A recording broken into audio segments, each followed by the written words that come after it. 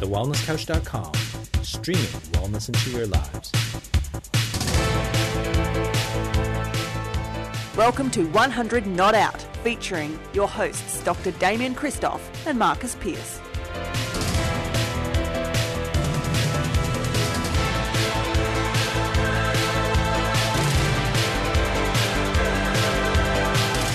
Welcome to 100 Not Out, a weekly show dedicated to helping you master the art of aging well. My name is Marcus Pearce and I am here with the king of genetics. He is the guru himself. He's Dr. Damien Christoph. Hi, Damo. I am so well. I'm incredibly well. I definitely wouldn't call myself the king of genetics. I've got to tell you that.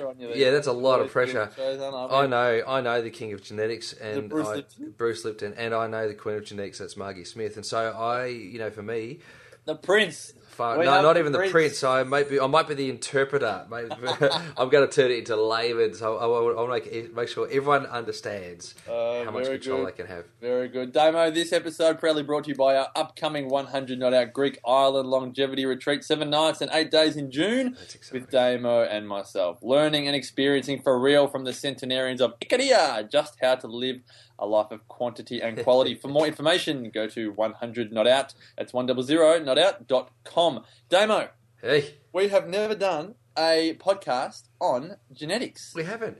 And there's so much happening at the couch, and with 100 Not Out, we're actually going to do a webinar on the genes trap coming up shortly. More details on that throughout the podcast. But Damo. Yes. Maybe we could get Bruce Lipton on one day too. Well, I thought, let's have a chat amongst ourselves and let's interview the Prince of Genetics or the interpreter of genetics and the great Damien Christoph. And then in a future podcast, we can delve that extra bit deeper and get the king on and talk all about it. But Damo, yes, I did a talk last night. I know. And, congratulations! There was good people there. 50 people. That was excellent. Well done. Yes, good turnout. Great people. A room full of women. I was the only man. Oh no, the owner of the facility was there. Well, that sounds incredible.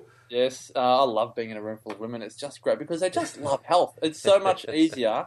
You get so much more feedback. Yes. And so much more... They engage, don't they? They engage. Yeah, they really engage. So it was wonderful. Yeah. But the genes thing came up, as it often does, and people are scared about their genes. They've got family histories and they're concerned and they think that the rest of their life might not be the best of their life because it wasn't for their parents or their grandparents. And so... I thought, let's do a podcast just on genes. And as you know, I'm a journo by trade. I've got a very interrogative mind, and I want to know, let's dumb this down for people like myself that really need to know, Damo. Mm-hmm. Let's start at the very beginning. What exactly is a gene?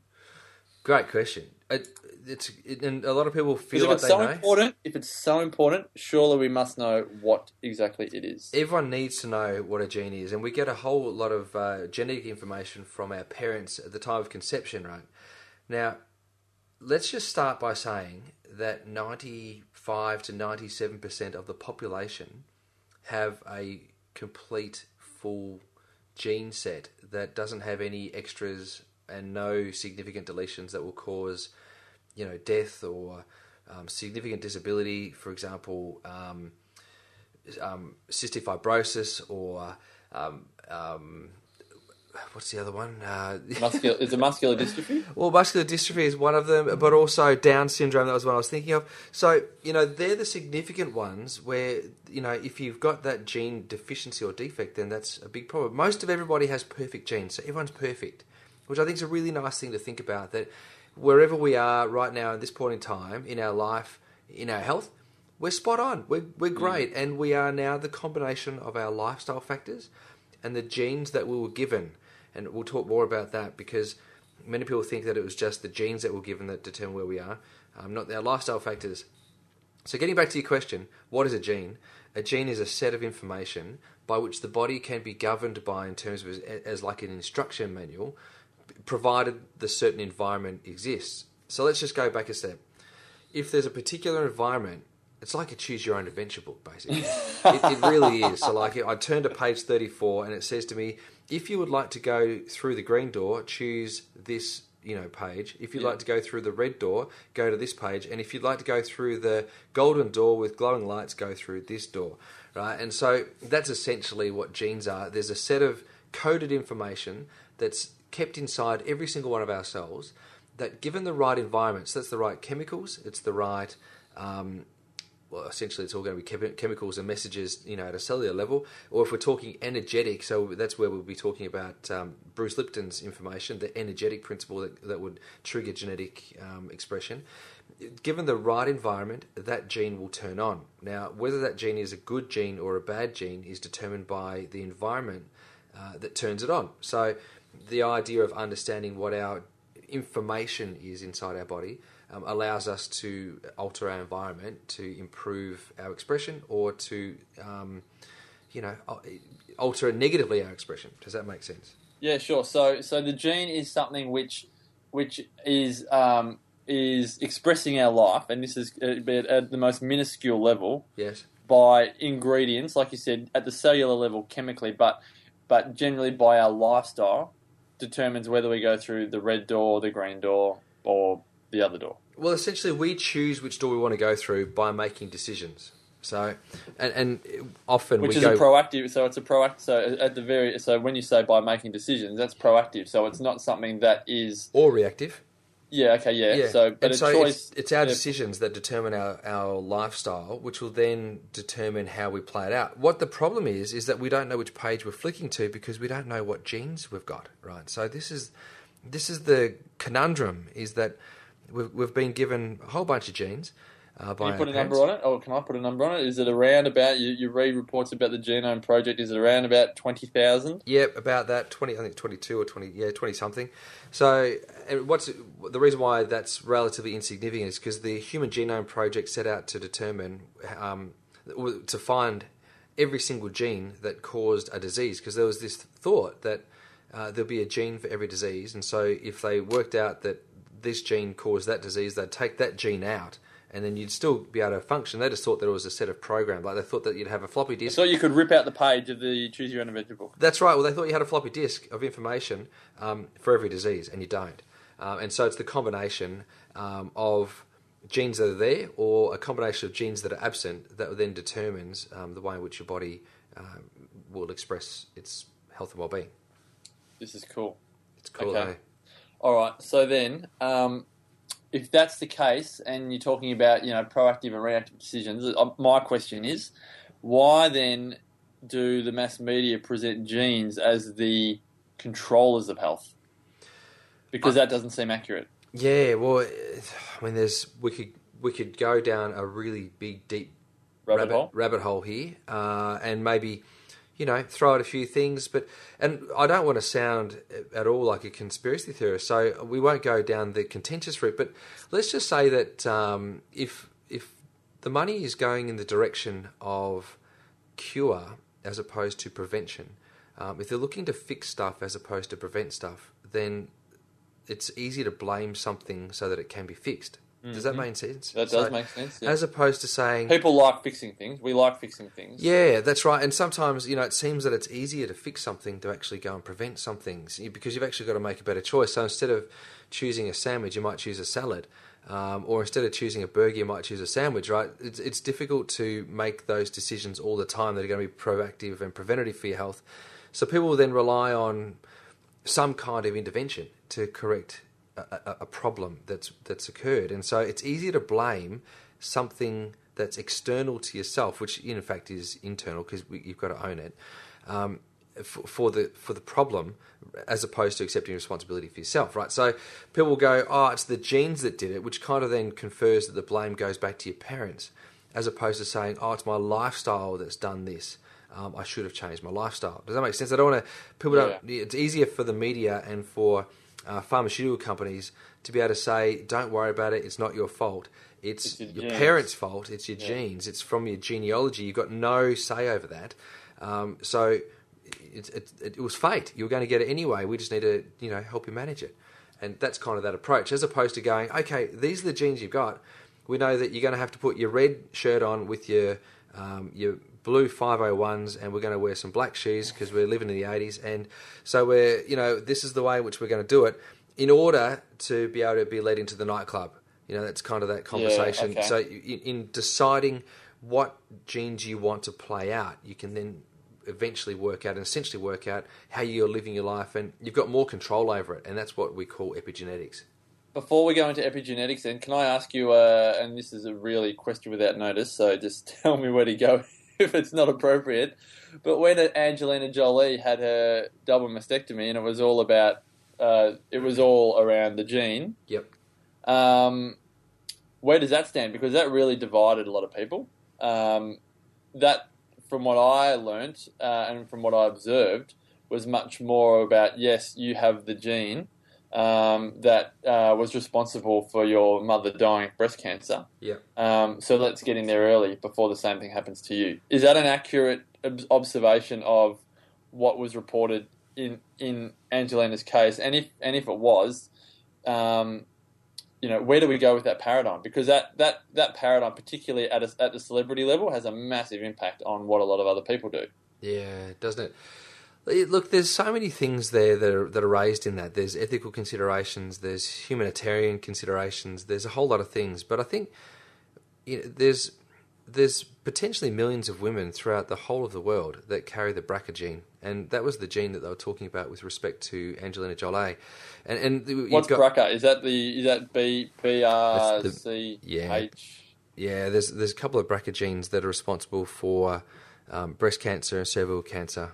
And it's thought that if you remove the tissues that are sensitive or that are alerted by the BRCA genes, then you won't have the problems. You won't get those cancers. So the problem is with the removal of that. And look, it's a very personal decision, and I think it's a decision by women, in particular with Angelina having to make a decision to remove her breasts.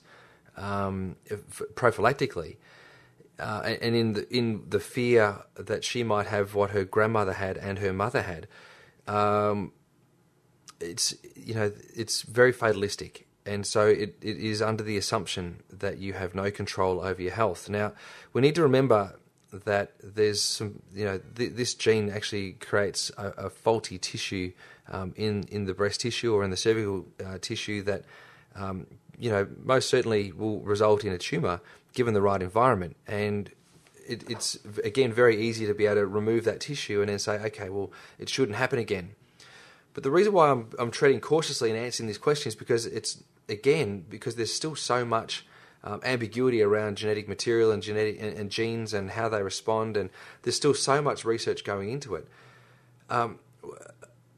I don't want to be so certain as to say that maybe she shouldn't have taken her breasts off because she could have changed her lifestyle. Yeah. Maybe she couldn't have, and maybe everything had already been triggered. Maybe she'd had that gene switched on already, and there was some cellular changes, and maybe we'll never ever know that, right? Because it's going to be to do with Angelina's own personal life and her medical history. So, but I was listening to an ABC show the other day.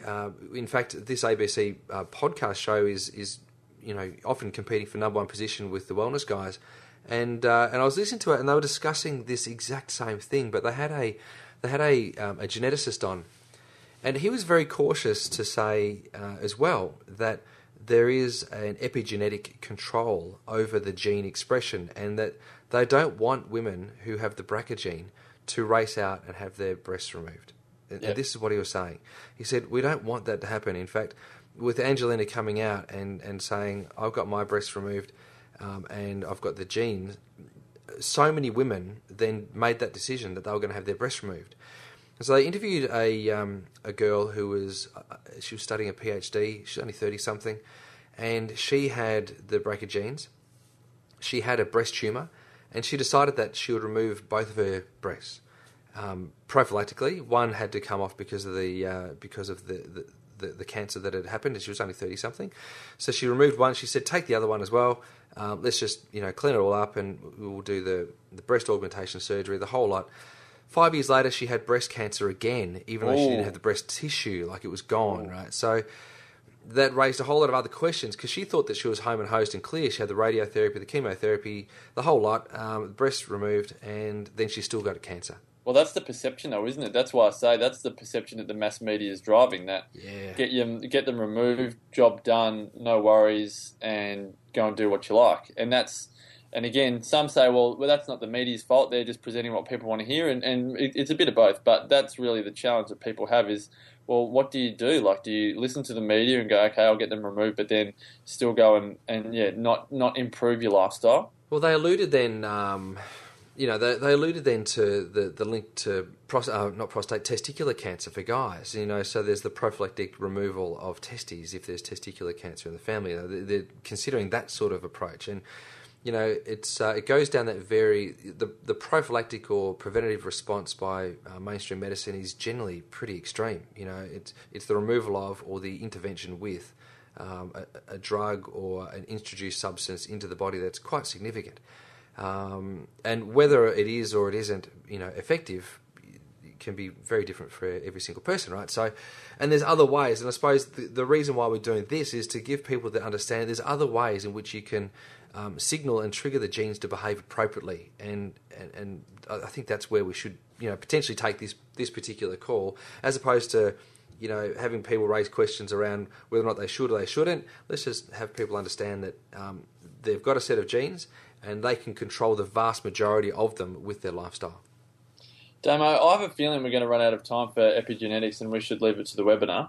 Yeah, why don't we? That's a great idea. I have just come up with, I have just extended the name of the webinar, not from the genes trap, but to the 3 genes booby traps.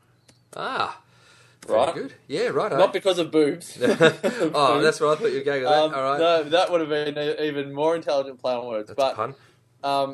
Genetics and epigenetics being one of the booby traps. Yes. Gluten, which we haven't had time to get to. No.